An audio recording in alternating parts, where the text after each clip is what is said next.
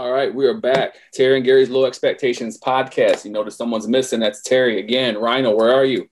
Hey, we got some great guests today. We got one of the first female professional managers ever in the pro boxing, correct? Jackie Callan. And we got our good friend, world champion boxer, Bronco McCart. How you guys doing today? Doing well. I'm great. So, pro boxing. Now, how did you get into pro boxing, Jackie?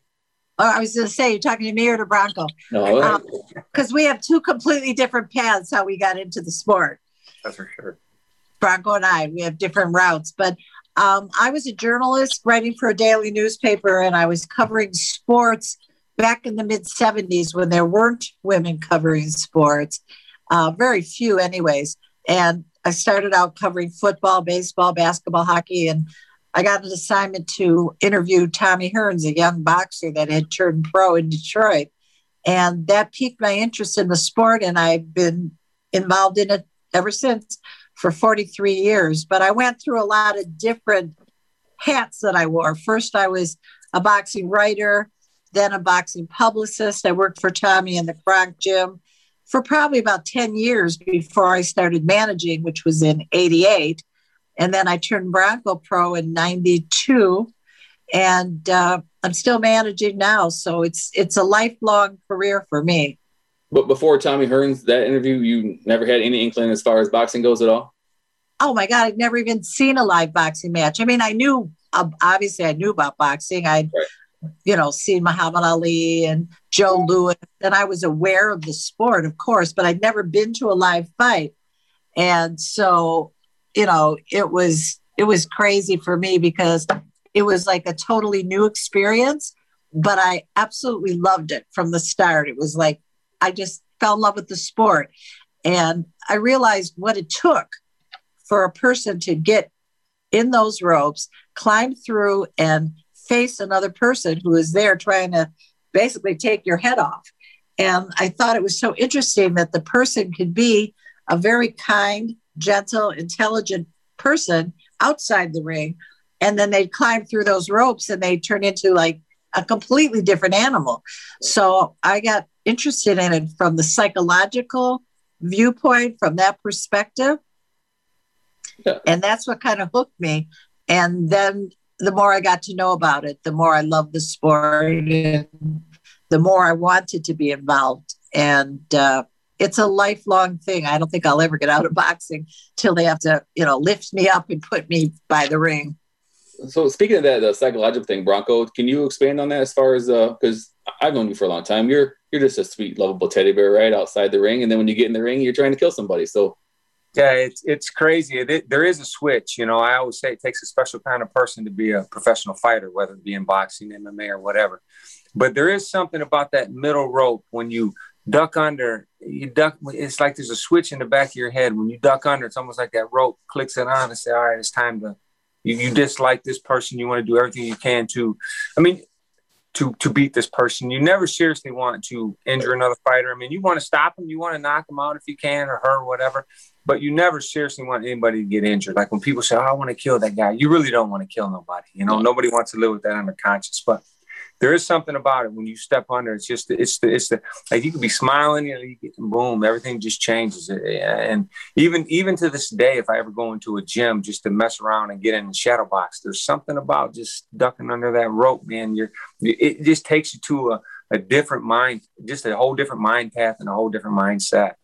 Do you find it hard? But you have to know how to, turn it back off when you get out too. It's like you're two separate people, but you are one person. You see that a lot in pro sports. People have trouble turning it off once they get off the field or off the court or out of the ring, like you said. So that's got to be a tricky thing to manage. Really, believe it or not, it's necessarily not an easy thing. But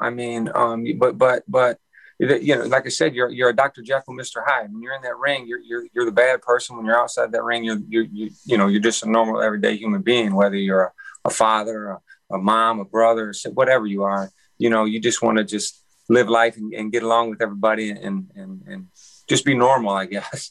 Well, when you said you go into that middle rope and that switch turns on, even when you're sparring, is there a tendency to go too hard in sparring, or you try to pull back a little bit, or? I mean, Jackie will tell you, we basically had two rings in her gym. The one ring was when the guys that were really going to seriously get in there and go to war. And the other ring might have been for either lesser level fighters or more of a learning type of fighter. But James Toney and Jackie's gym had that one ring, and he wanted dogs only, he would say, in that ring. He'd bring dog biscuits in there, wouldn't he, Jackie? Throw them in the ring. Absolutely. Yeah. But you know what, Bronco, you're an exception because you are such a gentleman outside the ring, and you're such an exemplary person in every way. And we both know that a lot of boxers don't have that switch that you talk about, and they are sometimes more like their in the ring personality, even outside the ring, whether that's actually how they are or whether they want to keep up that tough guy persona when they're on the street. I don't know, because it's different with every fighter. But I don't know that everyone has that same switch that you have, or that switch is in a different place or isn't as easily accessible to them. So how did you guys link up together? I saw Bronco fighting as an amateur, and I saw a lot of potential there. I thought he was very, not only just a good fighter, but I thought he was very marketable. His personality, his looks, and he was on his way to the Nationals. And I said, when you get back from the Nationals and you win it, I assumed he was going to win it. I said, then we'll sign a contract. Let's get moving. And he didn't win it. There's a lot of politics in amateurs, and you can win a fight and not get the win. And that didn't bother me at all. I still wanted him very much. And I saw a world title in his future, and I wanted to be a part of that. And I wanted to make it happen for him. So we signed a contract and got started, and he got his world title, and very well deserved, I might say. He did everything right in the ring, and he lived right outside the ring, and it takes both. And like I say, he's the perfect example of what a boxer should be. And speak of James Toney, you also managed him. And who else have you managed? Oh, my gosh. There's so many of them. Pinklin Thomas, Boom Boom Johnson, Damian Fuller, Tarek Salmasi, Bernard Harris, Johnny Walker, Michael Dallas, Jose Celaya. A lot of guys, Reggie LaCree. Now I'm working with Mike Quan Williams, who's an undefeated 140-pounder. But I've been very blessed because I've had the opportunity to work with some really good, talented fighters. Some were better than others. Some were nicer than others. But each one had something very special about them, which is why I was interested. And as far as manager goes, what do you do as a manager? Do you promote the fights, or do you get the fights? Do you help them see their potential as far as marketing and avenues like that? Or what does a professional boxing manager do? Well, I think it's different managers take on different roles. I think that there's the manager who signs a contract and is there to collect their percentage, and basically they have other interests and they do other things. That's just an investment for them. Some are more hands-on. I personally like to get very involved with my boxers, and they're kind of like family to me. And it's more than just negotiating the contract or finding the right opponent at the right time. It's really in trying to get into their heads and understand what motivates them so that you can be the cheerleader that they need and be their support system. And, boxing's like really a 4-lane highway, because you've got the fighter in one lane, and then you've got his trainer in another lane, the manager's in the third lane, and then if you're lucky, you have a promoter in the fourth lane.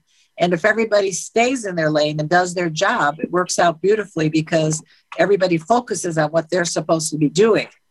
And I think that when it's running smoothly, it's great. When it isn't, it's like a car wreck, because you cross over into someone else's lane, then you're going to have a problem. Bronco, do you think managing is something you'd ever want to do as far as in the boxing community? I mean, I've thought about it. Actually, probably myself, if I was going to do more, it'd be along the line of training. I think that would be more of my avenue. I mean, of course, if I had the right fighter that came along, I definitely would like to, help promote or manage and guide in the right steps. But I just think it's a different sport now than it was when Jackie was. I mean, Jackie was the hottest thing in boxing. She had James Toney. At that time, he was pound for pound #1 guy in the world, and Jackie was, she was just breaking all kinds of ceilings, doing all kinds of things that nobody as a female had ever done in boxing. She's the most successful female manager in boxing. She would get you in doors that you couldn't get in. I remember one time we were in Las Vegas, and we were going to go into some fights, and I didn't have tickets. And Jackie was like, "Listen, just act like you know what you're doing, and you'll get in." I said, "Okay." So I walked to the door. You remember this, Jackie? I walked do. To the door. Okay, and Sean O'Grady and Albert, I can't remember the other guy's name, but from USA Tuesday Night Fights, was at a table, and I walked to the door, and security said, "Hey, no tickets." And I said, "Hey, Sean." He said, "Hey, Brock, how you doing?" He waved, and I said, "Hey, they're going to interview me." He said, "Oh, go on in." So I went in, talked to him for like 2 minutes, and sat down in the front row. So I learned that my whole life. She said, when you walk into a place, always act like you belong, and things will go your way that night. I've always used that to this day. That's some good information. Now, do you know where you belong, Terry? You belong on a show at 4:00. My apologies, Jackie and Bronco. I about a month and a half ago, I slipped in the shower and I tore up my back. I wish I would have fallen, but anyways, so I've been nursing my back, and I had a chiropractor's appointment. I'm good now, but 2 weeks ago, everything that was tight loosened up, and I had a bulging disc, which I couldn't even. I don't know if you guys ever had a bulging disc and a pinched nerve in your lower back. Oh, it's so painful, So the last 2 weeks, I've been really nursing it. A lot of chiropractic care. Glad to see you here now. It's never too late to join it. Right. On my way home, I've got this old truck, and she's about 16 years old, and the four-wheel drive light's coming on, and I'm racing to get home, and I'm like, oh, man, I don't want anybody to wait, so please start without me. And then I turned it on, and so just so you know, Jackie, I ask all the dumb questions, like, have you ever seen Rookie? Bring it on. Give me a dumb one. Right. Give me a dumb question. I would ask a question is, have you ever seen the movies Rocky, and what were your thoughts? Oh, for me, that's a great question. Because before I actually went to my first fight, I saw the first Rocky.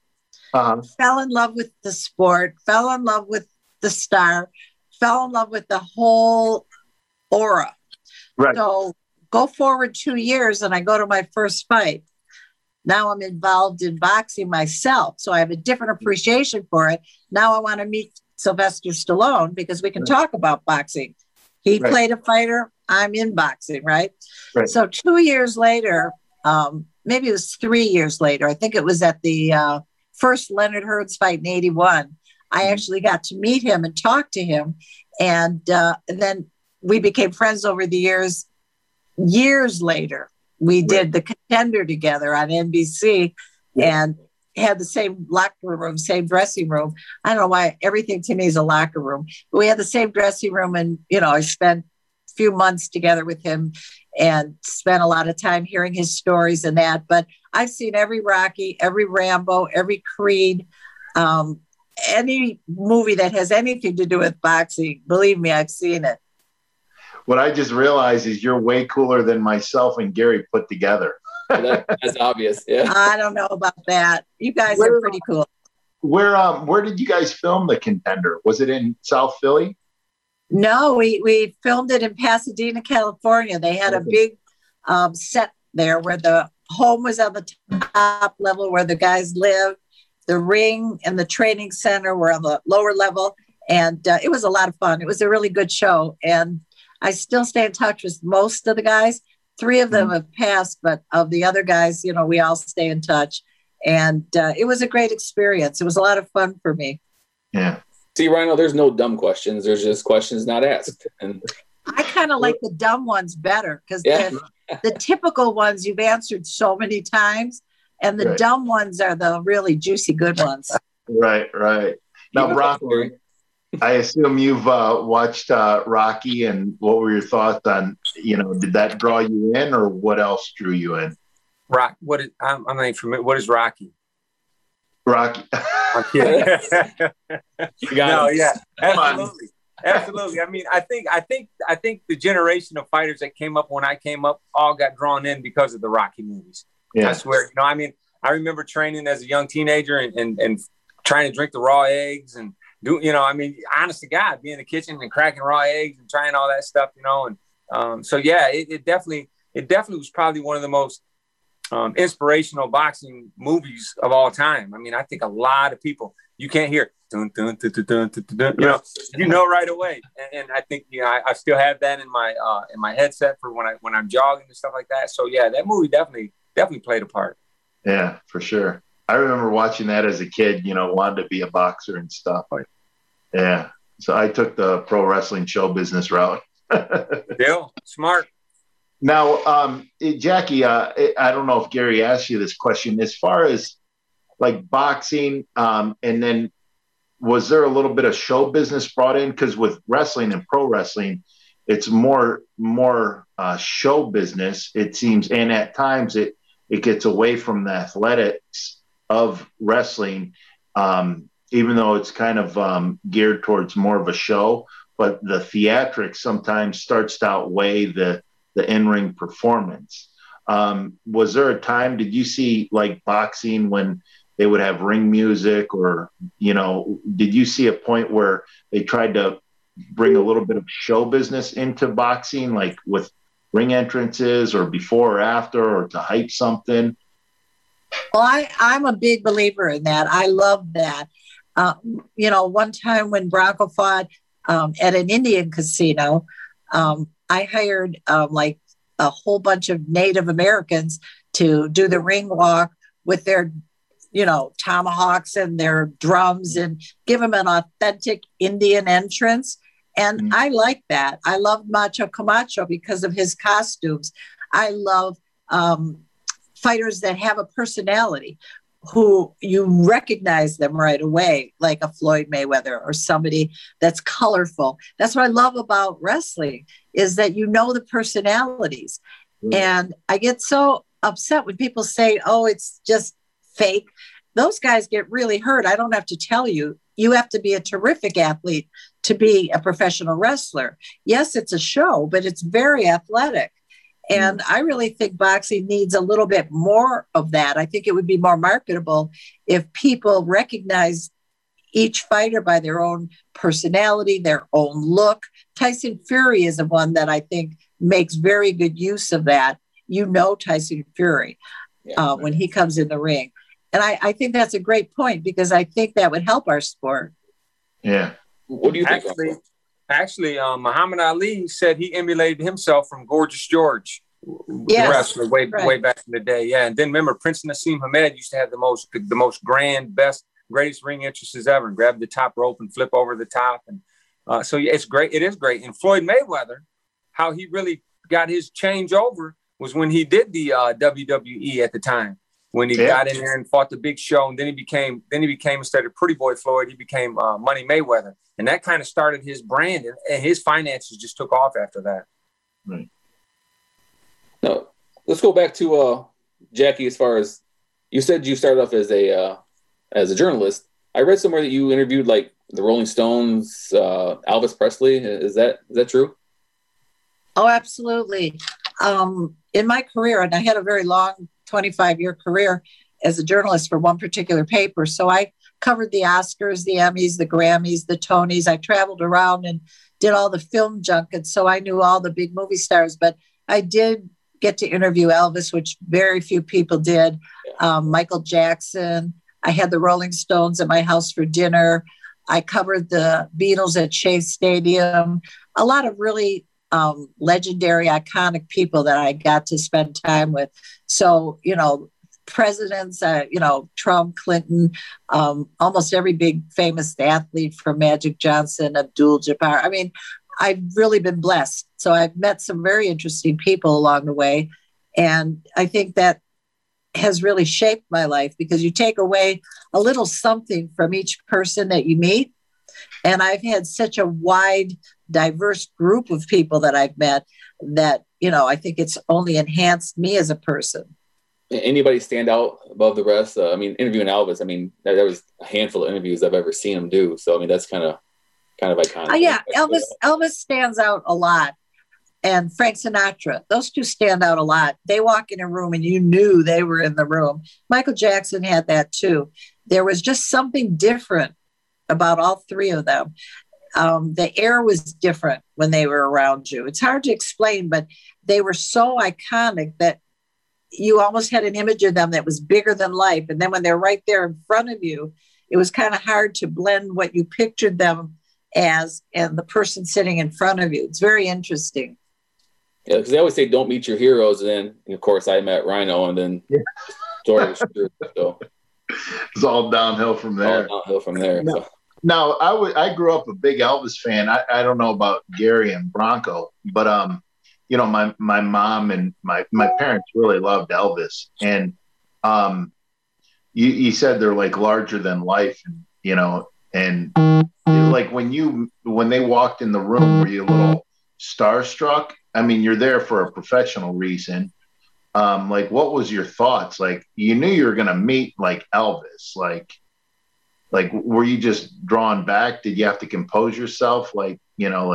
No, it's funny, but I've always been kind of a confident person myself and very fearless. I'm not afraid of anything or anyone, and I don't get awestruck or intimidated. So it was just I was excited to meet him, because obviously you're meeting Elvis. That's a big thing, but I wasn't intimidated in any way. I was just real anxious to meet him and see what he was like. And I thought it was going to be a memorable experience, which it really was. But I don't think I've ever been in a situation where I've met anyone where I was uncomfortable or felt out of place.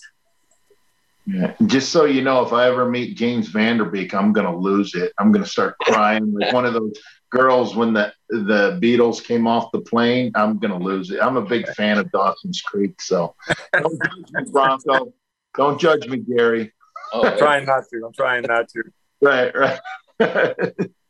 So is that what we're going to do now? We're going to talk about secret TV shows we watch. We don't want nobody to know.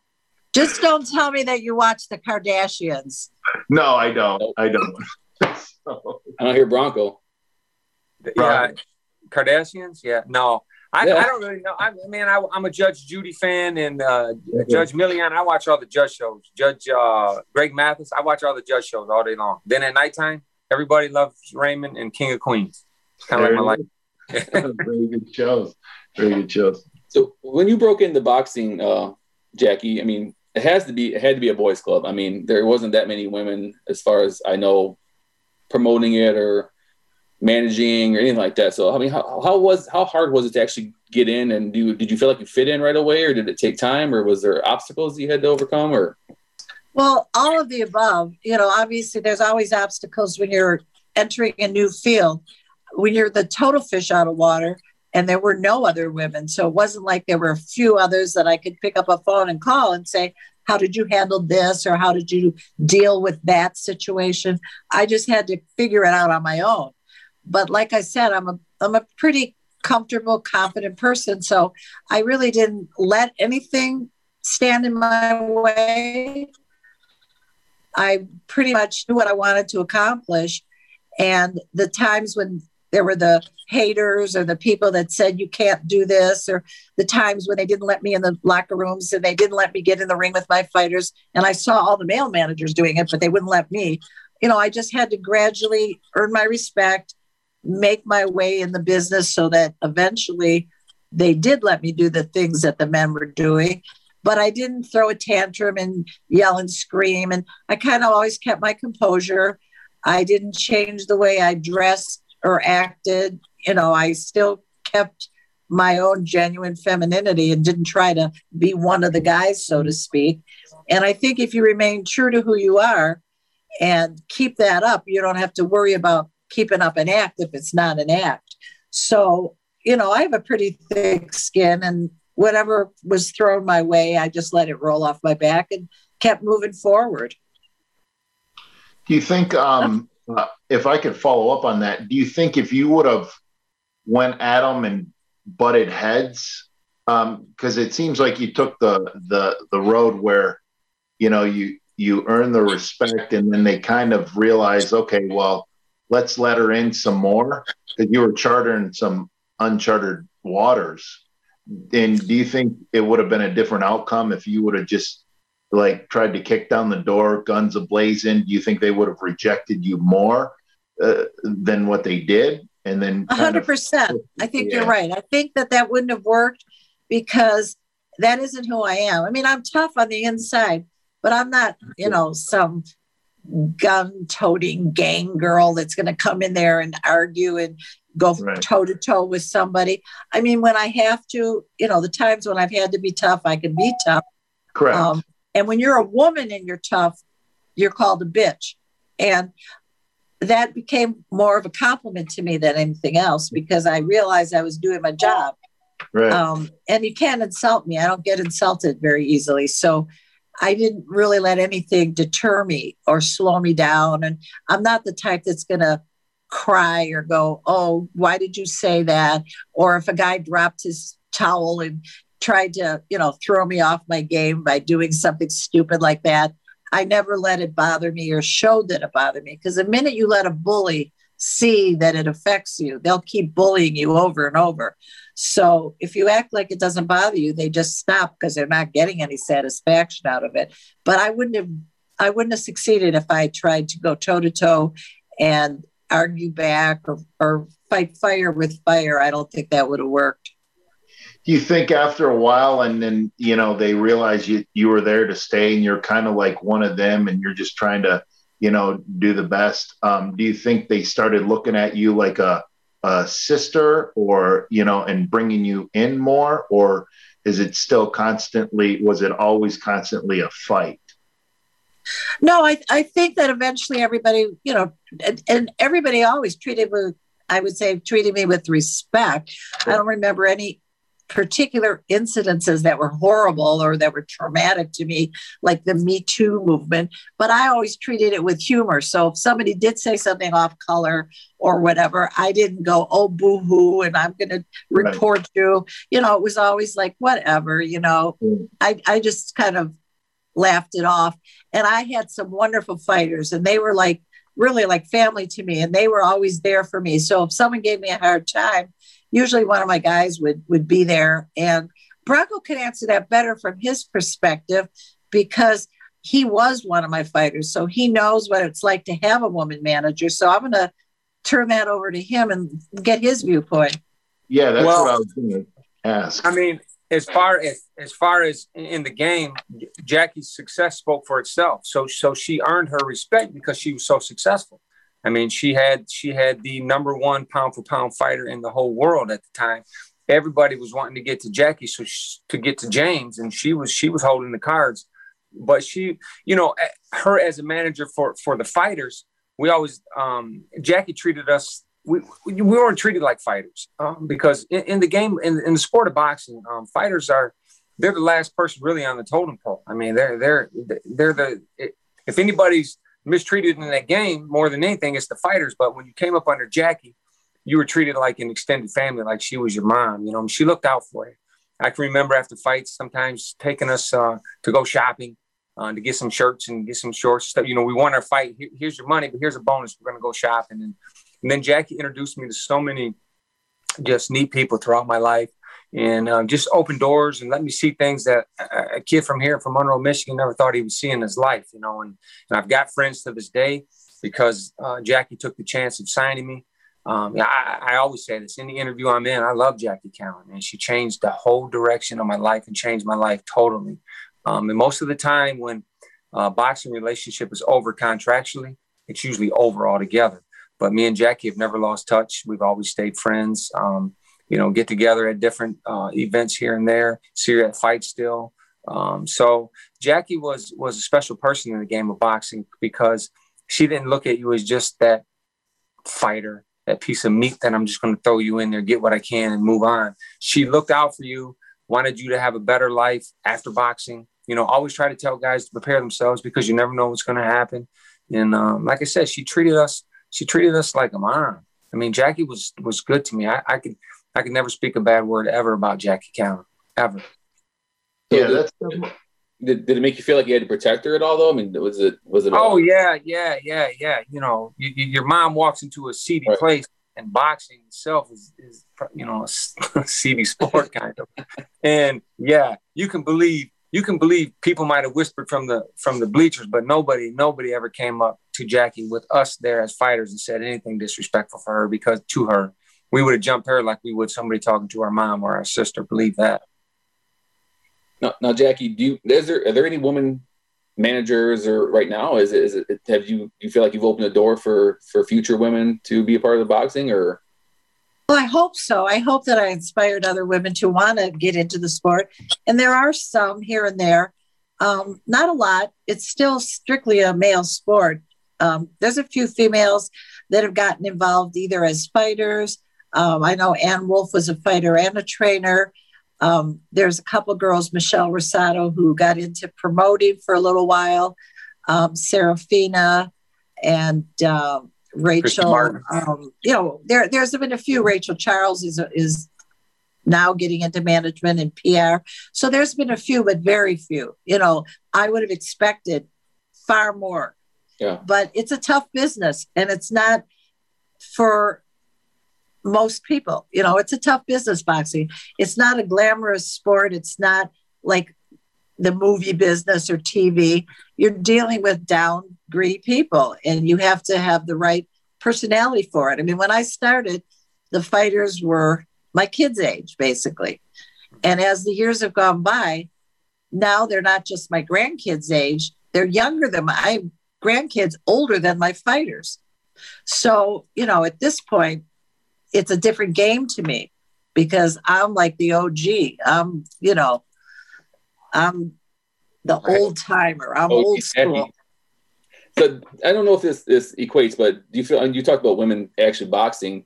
I just seen recently at the NCAA, their basketball tournament, the women had one rack of dumbbells for their training facility, and the men had an entire 25,000 square foot, gym. What do you think that women in sports, their TV, their ratings, their pay, their equipment, they're just overall seem to be given less than the men's, the men's divisions? Well, I think it's the same across the board in the corporate world, in politics, in most fields. It's still a man's world in many ways. Ceilings have been broken and doors have been broken down, and women have walked paths that they hadn't previously. But there still isn't total equality, and it isn't an equal world for men and women pay-wise and benefits-wise. But, I'm not going to get on a platform and preach, but that's a good example of what it's like. And it's still like that in women's boxing and in women's sports, in the business world, and in other walks of life. Women are still treated second class, unfortunately. Well, go ahead, Terry. Bronco, actually, this question is for both of you. Speaking of women's sports and stuff like that, since both of you have gotten into boxing, have you noticed women boxing grow? And if you have, where do you think the future for women's boxing is? Well, go ahead, Jack. You want to go first, Bronco? Yeah, I'll go first. I mean, I don't know. I don't know that I've seen it grow. I know right now, like Clarissa Shields, who is trying to be the face of women's boxing, being a 2-time Olympic gold medalist, a multiple world champion in multiple weight classes, unified belts.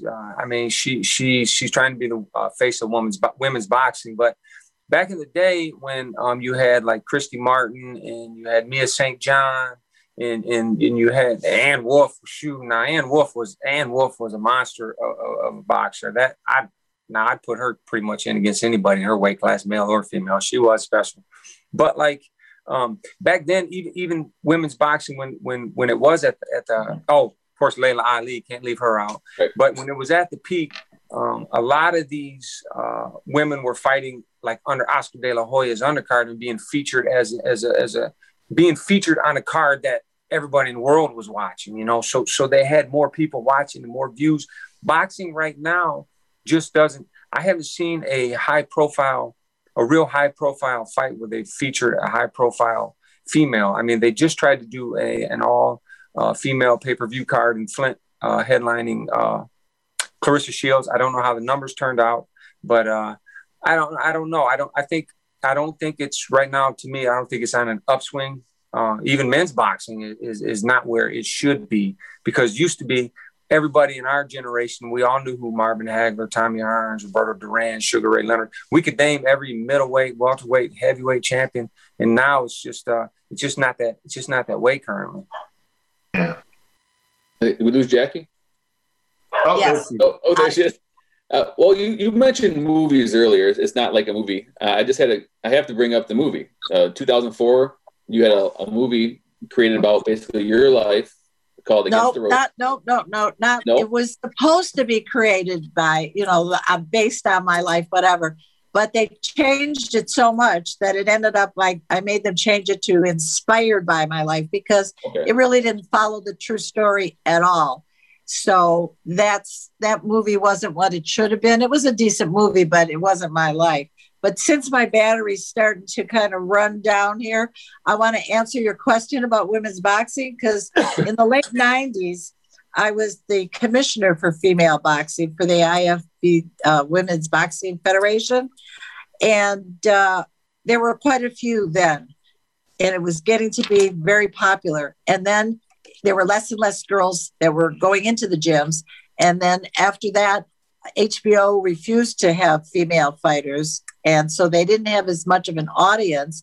And other than Clarissa Shields, I can't really name, maybe Katie Taylor, but there aren't very many anymore that you could even name. So it just never really caught on the way we thought it was going to. Yeah. Now, do you think with a lot of female wrestlers, in the professional wrestling, and you see more, their matches are highlighted more. Do you think maybe channels of distribution like an HBO would maybe give women's boxing another shot at, because if you don't have TV and, you're going to not build an audience. So you're 100% right. 100% right. If they had the exposure, right. I will say that on most cards, and if I disappear, guys, you'll know the battery's gone. But on most cards, the women's fight, Bronco will tell you, is often one of the best fights of the night. There's something about seeing two women fight. People love it, right, Bronco? Yes, absolutely. Absolutely. They don't, because unlike in my opinion, unlike the men, they don't sit home and study all these tapes and worry about what gloves they're wearing and what shoe size they have and what their trunks look like and how tall. They just fight. That bell rings and they go and they fight. They fight. There's no fear. It's crazy. Now, have you ever trained? Go ahead. Oh, my bad, Gary. Go ahead. No, I was going to say, do you think UFC has hurt boxing as far as the views? I do. I think that it's taken away a portion of our audience. I think that because it's so much more visible, there's so many more. UFC is on all the time. You turn on the TV and you see, fights in the cage. So you see a lot of cage fighting, and there isn't as much of the pure boxing that there used to be. We used to have Wide World of Sports, CBS. We used to have boxing on TV, USA Sports Tuesday nights, Friday night fights. You don't have that anymore. And so I do think it's cut into us. What do you say, Bronco? Well, and to take it a step further, where I see the differences too, in the boxing now, everybody feels like they have to have the, no loss on their records. You can't lose a fight or all, it's all over for you. And in the MMA, these champions, most of them, not all of them, there's a few, but most of them have 5, 6, 7, 8 losses because they fought the best other guys or girls in their division. See, in the MMA, they make the best fight the best. There is no, well, my promoter says I can't fight this guy in this network or this girl on this channel or whatever, and I want 60%, you get 40, and you know what? All the crazy reasons for fights not to happen. The MMA doesn't allow that. And boxing also, to me, is a generational sport. It's a sport that you pass along through your family. My dad watched boxing. I watched boxing. My oldest daughter is a huge boxing fan. She came up in the heyday of my boxing career. So I just think that this newer generation, they love the MMA. They love the different barbaricness of it. I don't know if that's a word, but it is for this show, barbaricness. I like that. Yeah, no expectations on this show. Right. So I just think, but I just don't think that it is about exposure too. Also, I mean, back in the day, everybody, if you never even watched a boxing match, you knew who the heavyweight champion of the world was. That was the most recognizable athlete on the planet at one time in sports. And now I could go out my door right now and ask 20 people who the heavyweight champion. I'd be lucky if 5 of them knew. Do you think that? Go ahead. No, go ahead. No, do you think that it takes so long for a championship fight to occur? Like MMA, they're fighting championship fights every other month, it seems like. But it seems like in boxing, it's always been, in a year or in 2 years, you might have 2 or 3 fights total for the championship. Is that something that you think hurts the business? Well, I can answer that. I mean, there's so many title fights all the time in MMA, whereas in boxing, a guy can fight 2-3 times a year at the most. It takes him 4 or 5 years to get up there to a title. It's a different sport, but you're right that it is taking our audience. So I don't think you could argue that. Now, Bronco, if have you ever trained a female fighter, and would you ever train a female fighter? I've never like trained a female fighter. I've never really even personally trained a male fighter, to be honest with you. I've helped out and given tips and pointers, but no, I have. Now, my oldest daughter on hand pads, if you saw her on hand pads, she's a monster. I swear. I keep telling her, I know you're 32, but one year I can make you a millionaire. And we laugh about it because she's just a monster. But no, I mean, I remember sparring with Mary Jo Sanders when she used to come to our gym. Charlie Sanders was her dad, the receiver for the Detroit Lions. But she was a really good fighter. Kara Rowe was another girl from Detroit. So, I mean, I've worked with them, and yeah, I would absolutely work with a female fighter. I've done it here in Monroe for years with the amateurs. I go down and work out with some of the young female fighters and male fighters too. But yeah, absolutely. It's to me, it's just, if they have talent, they have discipline and drive and want to work for something, absolutely, I would help them. Now, is there a different technique in women's boxing and male boxing, or is it kind of the same? And, how would you address something like that? Or do they have all different techniques? No, I mean, it's not different techniques per se. What a good trainer does is looks at a fighter, male or female, and builds their strengths and tries to work on their weaknesses. You can't train everybody the same. Everybody is different. Somebody might have a great jab and a bad left hand, or a great jab and a bad right hand. So you utilize that jab, not even to worry about, you work on the different aspects of a fighter. And when you start training a fighter right off the bat early, what they have and what they don't. Yeah. We're going to wrap it up here shortly, but I did want to ask both of you guys, is like Bronco and Jackie, is there a fight that you always wanted to get signed that you couldn't do? And Bronco, is there a fight that you always wanted to have that you didn't get? Well, I'll start first. And then I'll let Bronco go. But I tried to make James Toney and Julian Jackson, who that would have been a really good fight. And that didn't happen. And I wanted James Toney to fight Bernard Hopkins, the executioner. Yeah. And I think that would have been a great fight. And that one didn't happen. But I think those both would have been really interesting fights. Bronco, what about you? Fernando Vargas. I wanted the Fernando Vargas fight. I actually at one point had a contract for that fight. And then Fernando Vargas's promoter, Dino Duva, went into a rehab, and Shelly Finkel killed the deal. That was his manager at the time. But that's the fight I wanted. And of course, during my heyday, in my era, everybody wanted a piece of the Golden Boy because that was the golden ticket. But neither one of those ever came to fruition. But I guess I love Winky Wright, but I wish I wish he'd have been one generation before or after me, because I'd have rolled through that junior middleweight division for probably about 3-4 years straight without that guy in there. I'd have went down undisputed. Everything he did, I would have did if he wasn't there at the same time. That's why I love him and hate him at the same time. But no, I had a lot of fights with him, didn't you? What's that? You had several fights with him, didn't you? Three fights. Yeah. Still to this day, I feel that I won the first one. Yeah, you did. He did win the first one. Clearly, 100%, unequivocally, he won that fight. It's just there are decisions that are just not right. When Tommy fought Ray the second time, it was considered a draw, but he clearly beat him. Ray will tell you that. It's just the way boxing goes sometimes. Every once in a while, you'll get a gift when you really didn't win a fight and you got it. And other times you get robbed. So that's the nature of the sport. Last thing, you guys, we've mentioned James Toney a lot. Is he in the Hall of Fame, or why is he not in the Hall of Fame? He will be. You have to go in 5 years after you're retired, I guess. All right. Because I've heard somebody say he wasn't in the Hall of Fame, and I just for sure thought that he was a shoo-in and didn't understand. I think so. Oh, he's a shoo-in. If James Toney doesn't go in the Hall of Fame, they can shut the doors. That place doesn't belong. That guy's a shoo-in, 100%. Could I ask one question before we leave to follow up on Gary's? If you could pick any period in time and go back and manage a boxer, or Bronco, you fight a boxer at any period in time, who would it be? Well, obviously, it would have been great to manage somebody like Muhammad Ali. That would have been a great ride. It would have been fun to manage Mike Tyson, challenging, but interesting. To manage a heavyweight champion of the world, I think, is the ultimate. I think I would have really enjoyed that.